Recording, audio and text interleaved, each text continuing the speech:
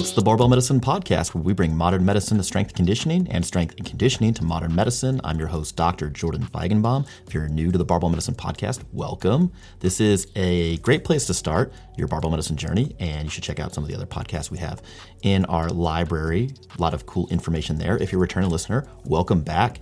This week is episode 154. This is a question and answer session that Dr. Baraki and I did prior to the San Antonio seminar earlier this year. We recorded this in his house. Tom Campitelli, who works for us, was asking us questions from the internet. So you guys submitted questions via Instagram, I believe. He curated them, and we kind of went to town. Dr. Michael Ray was also in the house. Leo Lutz was in the background as well. So we had the whole crew there. We were answering some questions. The audio did stop recording about halfway through, so that's why this is a short one. It's only about 25 minutes, but nice little digestible nuggets of information for your commute or your daily walks or whatever you're doing. We talk about isolation versus compound exercises, programming, when to see your primary care doctor, and much, much more in this week's podcast. So that will be fun for you guys to check out. Before we hop into this week's podcast, just a few announcements. We still do have seminars coming up this year, live in-person seminars. We're going to be at Alan Thrall's gym, Untamed Strength in Sacramento, California, here in November. The Pain and Rehab team has their 2-day seminar coming up in Gainesville, Florida, that is worth CEUs for physical therapists and chiropractors. So if you're interested in either or both of those, there are links to them in the description below. Also, all the new apparel that we recently dropped is live on our website, and we've restocked some of the shirts that sold out. So if you're interested in repping barbell medicine, trying to get that fresh fit going for fall, that was a lot of alliteration. I would like some kudos for that. There's links to that in the description below. And also, we restocked our whey protein. That is available on our website with lightning fast shipping. Last announcement, we do have a new shoulder rehab template. If you have shoulder pain while training and are interested in, squat, bench, deadlift, this is the template for you to try to get you back on track. We also updated nearly all of our templates. So if you've previously purchased a template from us, you get lifetime access to the updates. So you can download those with the receipt that you were sent with your template purchase. If you can't find that receipt or the link's not working, just email us support@barbellmedicine.com. We'll get you handled as soon as possible. We do have some new templates in the work as well.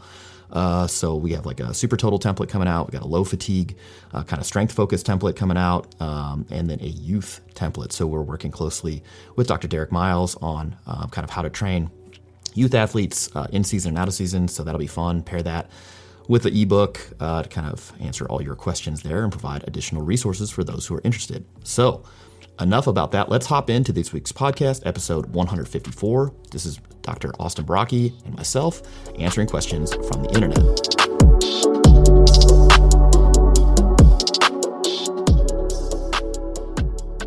Tom is going to ask us questions from the internet. And we're going to try to answer them right here on the Barbell Medicine YouTube channel. Tom, let's do this. So should you only do compound lifts, or should you do some isolation work as well? I mean, I think this is entirely goal dependent. If you are trying to maximize strength performance, and we're defining strength as like 1RM maximal strength, low velocity strength, I can't really make a strong case for doing a lot of isolation work, period. Because it doesn't matter what your biceps development ends up being, what your calf development ends up being. I can make some case for triceps development, but that's likely going to take course through exposure to more compound lifts. So whether that be a close grip bench press, board press, dips, etc., all those other sorts of things. So if you're just talking pure strength performance, I don't know that isolation work really has is necessary outside of potentially some injury risk reduction stuff if you wanted to put like Nordics in there, or like Copenhagen planks or something like that, which technically are like somewhat isolation exercises. But they're not talking about that. They're talking about biceps curls and triceps press downs and calf work or whatever. But if you want to be the most jacked version of yourself, then yeah, isolation work I think has a place, and there's decent evidence suggesting that you're going to get more hypertrophy out of that particular muscle groups than from compound lifts. I'm thinking particularly about quads when you're comparing squats to leg extension and their impact on hypertrophy and hypertrophy surrogates. Same thing with triceps muscle development compared to bench press versus just triceps press downs. Doesn't mean that bench press is bad, doesn't mean that squats are bad, just that if you're really just trying to get them to grow, particularly for the lowest amount of fatigue cost from training, then you can do a lot more work, a lot more volume with the isolation stuff than the compound stuff. Yeah, I view this kind of as a spectrum. At one end, you have like the hyper specificity folks who might say not just only compound lifts, but like only competition movements. Sure, yeah, I wouldn't say and that. At this point, I make a fairly strong case against that, that I would not suggest that sort of training. I guess the only exception would be somebody who has goals consistent with competition and they have very limited time to train, in which case you're kind of accepting like my outcomes aren't going to be as great as they could be. Because you don't have enough time to train enough. Yeah. But those are the main lifts. You have to be prepared to do those lifts so you can do those lifts. In between, you have a broader array of quote unquote compound movements and you can do any variety of those. That's all good. And then on top of that, you have the level of even more variation where you start introducing more isolation work. And I agree with the idea that isolation movements can get you a lot more training in certain areas that an individual may prioritize for whatever reason with a lot less fatigue. I myself, in the past year, I would say I've actually increased how much of that kind of work, isolation or accessory type stuff that I've done, and I've found that areas that would historically have frequently flared up from like a tendinopathy standpoint when I was doing a high volume of highly specific movements, like a lot of low bar squatting all in a week, or a lot of comp grip benching all in a week. Sure. Spreading that out, making it a little bit more varied, and then layering in some isolation stuff, like you mentioned, some tricep stuff, even some bicep stuff. Who knows? Maybe that has some effect around the elbow. I don't know. Sure. But I seem to be tolerating that particularly well, and so in general, I feel like of late I've been biasing people's training a little bit more into the more variation realm. Not taking them a ton away from comp lifts if their goal is competition and doing a ton of isolation stuff, but definitely not dismissing that stuff, because I think it can have a pretty good role for general development and then for task specific, like even if you're trying to compete to shore areas up that may be a limitation for you, or to build tissue capacity so that they can handle more regular training with less risk of pain and injury. Yeah, I mean, and also just like filling out shirts, that can be cool. If you're into that. There was this one guy on a forum, the old forum that we were previously on, that was like, he saw that I was doing biceps curls, and like I would program biceps curls for people, and he was like, why would you do that? And I was like, well, one, I think most people, particularly if they're interested in strength and conditioning, like want to train their arms anyway, and let's do it in a systematic way, where we provide enough training to get a result, but also not so much that they're not unable to tolerate it, and then they don't grow, they don't get any stronger or whatever. And he's like, do you think Mike T would do biceps curls? And I was like, yes, 100%. If he had more time, he would do all of the lifts. And that's exactly what Mike said to me. He's like, if I had more training time, I would do everything. I would do more biceps, I'd do more triceps, I'd do more deltoid stuff. Like he would do it all. And the whole thing is like, if you have unlimited time to train and unlimited time to train your capacity to get so high, you can do it all. But the real problem is when people hear this, they're like, oh, so the barbell medicine guys say, go do all this isolation work. And it's like, not so fast. Start with a low amount of volume, work up over time, because you don't grow from necessarily doing more volume. You're going to grow from being able to tolerate the volume that you're exposed to, and not just be treading water trying to keep pace. The idea is like, oh, I can deal with this volume, I can deal with this training, and then you can actually grow from that rather than just overloading yourself all at once. The question is, can you tear your meniscus from squatting? Yeah. Maybe. Yeah, you can tear your meniscus doing anything. You could be on the toilet, not actively moving. You could be rising from the toilet, getting down onto the toilet, couch, you could be walking. You could be doing any of that stuff and tear your meniscus. Or be symptomatic from a previously torn meniscus is the other thing, right? So you'd actually have to get an imaging directly before a singular rep of the lift, and then have some sort of indication that you need to get imaging directly afterwards and show a bona fide image, like tear it on image. And you're like, wow, that's just when it happened.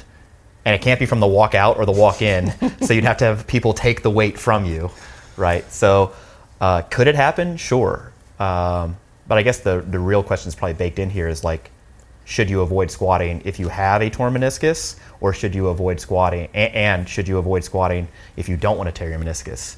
And both of those things, I would say you should probably squat, or some sort of lower extremity compound exercise that targets all the musculature of the lower extremities and gets you somewhat close to failure multiple times per week. That'd be the overall training. Yeah, I think goal. it's exceptionally difficult to prove that it happens during a particular moment in time, as you said, and it's similarly difficult to prove that it is the sole driver of your pain symptoms. That's the third. That's highly unlikely, and so I just think that this is something that should not be of concern to most people, because so many people, as we've talked about in other contexts, have these kind of findings. If we go looking for them, take pictures of people's knees, we can find evidence of a torn meniscus, and obviously the word torn kind of spooks people, and it makes them think that it is damaged and needs to be fixed, or that it is a major problem. But it's super common. It's really essentially impossible to know when it happens, and it's really difficult to say how closely related it is to your knee pain. And I would say overarching all of this is thinking about, okay, whether it is due to that or not due to that, whether I have one or I don't have one, if my knee hurts, what do I do about it? And the presence or absence of that in most situations does not really impact how we would recommend you approach your knee pain. And that has a lot to do with some of the other content we've put out on managing pain in training. So wouldn't sweat it. I do not think that squatting increases your risk of tearing a meniscus. I do not think that squatting increases your risk of having pain from a previously torn meniscus. In fact, I'd argue for the opposite relationship. If you start the correct loading, tempo, range of motion, etc., work somebody through that, you can actually reduce their symptomology and sensitivity to the squat. And then I don't know that I would avoid squatting for any particular reason, unless you really just do not want to squat, and that's preventing you from doing any sort of resistance training. In which case, pick something else. You could leg press. Yeah. How regularly should a 36-year-old healthy male see their physician? That's a great question. So with that recent paper that we shared about just the routine health check, I think it was in JAMA last month in June or July 2021. Yeah, we'll link that in the description below so you guys can check that out. To answer your question, I think if somebody has no medical history, personal medical history, and their family medical history is benign as far as they know, meaning that nobody had a heart attack or dropped dead from a cardiovascular problem early on in life, or colon cancer that was discovered early on, you can't. It's going to be difficult to make an evidence-based case for you should see a doctor yearly for a checkup. It's going to be, there are no routine labs that you need to draw on a yearly basis to maintain health or even screen effectively for health. The current screening tool that we use, the AHRQ, AHRQ effectively uses your demographic data and some other lifestyle data to kind of spell out here are the recommended screening, and most of those for a 36-year-old male are going to be for STIs, sexually transmitted infections, and if you have no family history of anything else, that's Yeah, I think the most frequent recommendation would be an annual blood pressure check, which again that can be checked in a variety of settings. Yeah. By that age, by 36, most people should have had, the recommendation would be that you have had a blood lipid or a blood cholesterol panel checked. And if you had that checked and it was normal, then you are okay to recheck it in 5 years from that point. At least that's also the guideline there. And then yes, the rest has to do with lifestyle behaviors, family history, particularly of early colon cancer, early heart disease, things like that. But outside of those things, I would like to reiterate very clearly what you said, that there are no routine blood tests that need to be checked on an annual basis for people in that demographic who are healthy, who do not have existing medical problems. That includes a complete blood count, that includes a complete metabolic panel, that includes a thyroid stimulating hormone, that includes a vitamin D, that includes all the things that I very frequently get asked to check on folks. At all, and definitely if it's being requested to be checked yearly, there is no reason to check those things at all in individuals in that demographic who are healthy, no prior medical history, no symptoms, does not need to be done. So principally has to do with blood pressure screening annually in some fashion. Again, that doesn't even have to be with a physician. Substance use disorders, things like alcohol use, things like that, other high-risk lifestyle behaviors, and then certain family history aspects. Even the guideline or even the recommendation for depression screening is quite controversial because of risks of overdiagnosis, overtreatment in that situation too. So you probably don't need to see somebody as frequently as you may think. I think there's a weight screening in there too. For dietary intervention counseling. But so Leonard Pops is every year I just got my yearly. Yearly what? And he's like, what do you mean? My yearly, my labs. Yeah. And I was like, why? And he's like, the CBCs. And I'm like, I know what it is. I'm like, why though? And he's like, my doctor wanted me to do it. So your doctor may have a different view on this than we do. And that's fine. We would refer you to the paper linked in the description below. And we're just reporting the facts here. Interpret them as you will. So the question is, I haven't hit a PR in a long time. What do? What do? Yeah. Question. Yeah. If you haven't hit a PR in a long time, what do? Without knowing more about this, like where somebody is in their training trajectory and career, it's really hard to say. Like if somebody's been training for 15 years and they haven't hit a PR in 2 years, I'm less inclined to like ring the alarm bell and be like, we got to do something and find the answer. It's like, sometimes that happens. You can be on an injury streak. You could have other life stuff going on that's detracting you from training productively, and you might not even be aware of that, just like life and environmental stress. That can all happen. But if somebody's like, yeah, I've been training with weights for 6 months, and and then after that hadn't hit a PR for 2.5 years, I'm like, one, what did the first 6 months look like? Yeah. And then what's going on now? Like, I'd be curious about injury history and programming and stuff. So if somebody hasn't been PRing at some sort of like regular interval, or at least building momentum towards trying, almost setting PRs, you just really want to look at the programming as far as the first thing I'm looking at, is it appropriate for the goals that they're trying to achieve? So if somebody's primarily strength-minded, are they training in rep ranges and intensity ranges that like promote maximal strength development? If no, okay, well, let's change that. Are they using exercises that they're testing their strength in? Again, these are very rudimentary sort of concepts, but people just picking programs, they're like, oh, I'm on a bodybuilding program and my squat didn't go up. It's like, yeah, we need to line those things up. Yeah. Okay. Well, not necessarily surprised. If that seems to be in line, then the next thing I'm going to is the dose.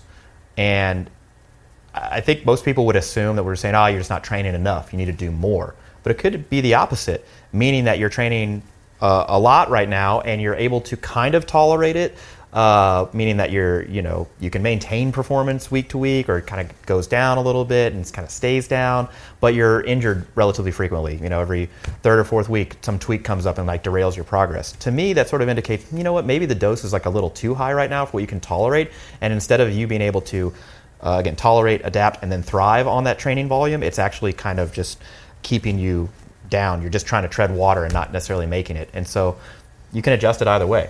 Or the training volume at that given intensity level. I mean, you can't talk about one without talking about the other. So in general, the way I look at this is the training appropriate to your goal? And are you doing too much or not enough of it? And if all of those things check out, then I'm starting to look at what are your expectations going into a training session? How are you trying to progressively load yourself? I had a guy who was running one of our templates. He's like, my squat hasn't gone up. And I'm like, okay, well, what are you squatting, And I don't remember the exact weight, in the low 200s somewhere. He's like, yeah, I just kept doing the same weight. And I was like, well, and why though? He's like, well, the calculator said that my estimated 1RM was the same, and so I just kept loading the same for my last warm-up set and then my work sets. And I'm like, have you tried adding more weight? On days that your warm-up set, for example, didn't feel quite as heavy. He's like, well, the calculator, though, it said to just add this. And I can understand that, but at the same time, it's like, if on days that you're feeling very strong, I think you need to take advantage of that. That's one of the joys of, or one of the benefits of RPE. On days that you're not feeling so great, you don't, you're still trying adjust to accordingly. Yeah, you're still trying to get the right dose of training stimulus. So that's kind of how I would look at it. Anything else you want to put in there? Yeah, the other part of this is that an individual going through this process may feel overwhelmed with all of those variables and deciding how do I modify these things. And sure. It may be part of the reason why they pursued a kind of a stock program is because they're like, I can't figure all this stuff out for myself. In which case, the expectation that you can then figure out what steps to take next with it may also be unreasonable, and you may need to get some guidance, for example. Like coaching, yeah. It's like pursuing a coaching relationship. Somebody you trust who can help walk you through the process, because particularly somebody who's experienced, because they've probably been through this before too. I mean, coaches have PR droughts, as both of us have had at some point in our training careers. That's happened. And figuring out how to get around that process can be pretty valuable experience to then impart onto somebody else. If coaching is not really an option for you, for whatever reason, be it financial or another reason, and you're not sure what to do with your particular existing programming, then I think the last choice is just pick any other program and see if you respond to it. Sure, yeah. That's like if I have no access to resources and I don't know what to do based on the variables that have been explained to me, then just try something else. Yep. Even if it's temporarily something that is not in line perfectly with your goals, do something like another style of training, do other exercise, do other stuff. Maybe you'll, psychologically it'll be a reset for you, and then come back to what you enjoy doing, and maybe you'll blow up again. That's happened to various points in our training careers too. Do you think that by hiring a coach that you cut off the learning curve, or that you make the learning curve steeper? Yeah.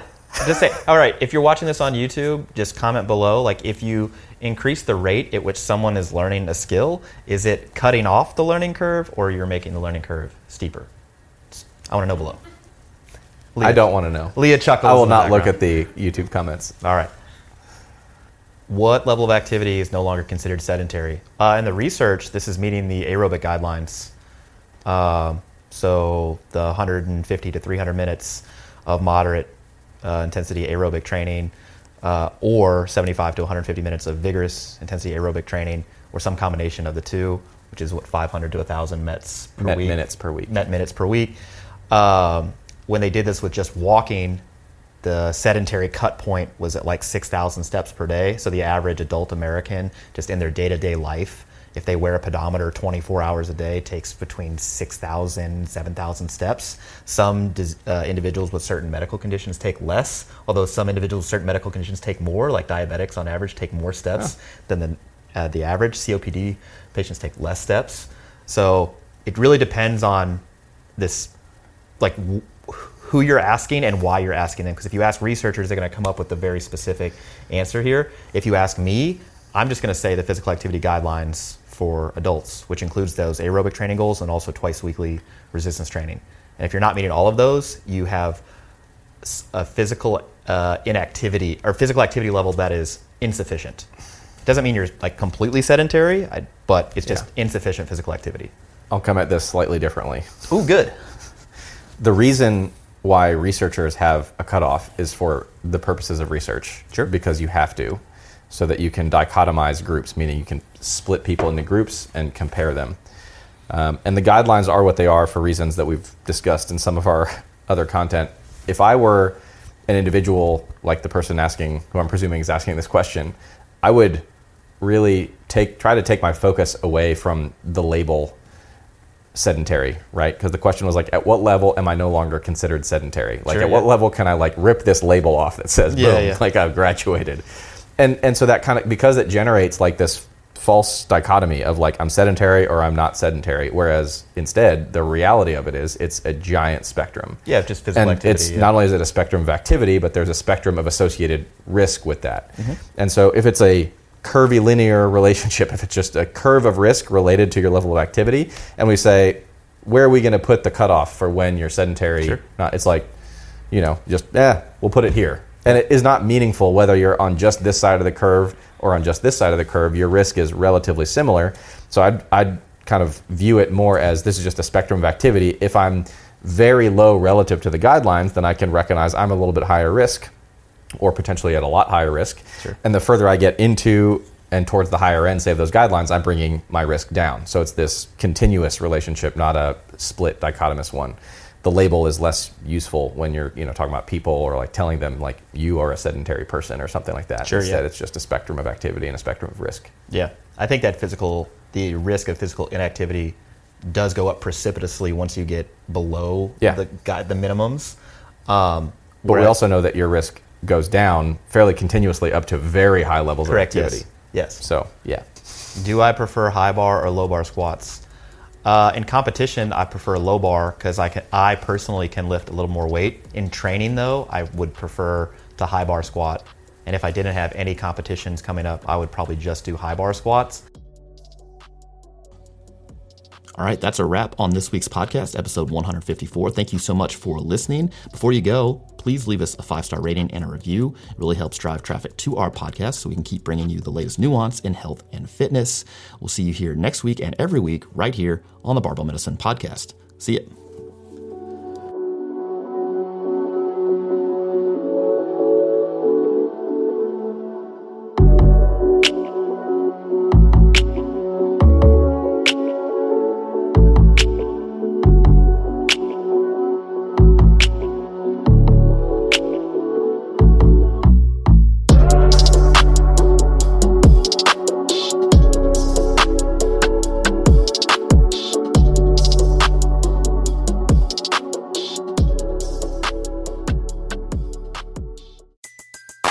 Everybody in your crew identifies as either Big Mac Burger, McNuggets, or McCrispy Sandwich.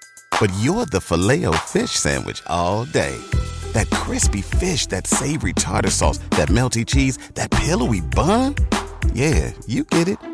Every time. And if you love the Filet-O-Fish, right now you can catch 2 of the classics you love for just $6. Limited time only. Price and participation may vary. Cannot be combined with any other offer. Single item at regular price. Ba-da-ba-ba-ba. Catch those springtime vibes all over Arizona. Break out of the winter blues by hitting the water at one of our lake and river parks. Take a hike among the wildflowers. Just make sure to stay on the trails and leave the flowers for the bees.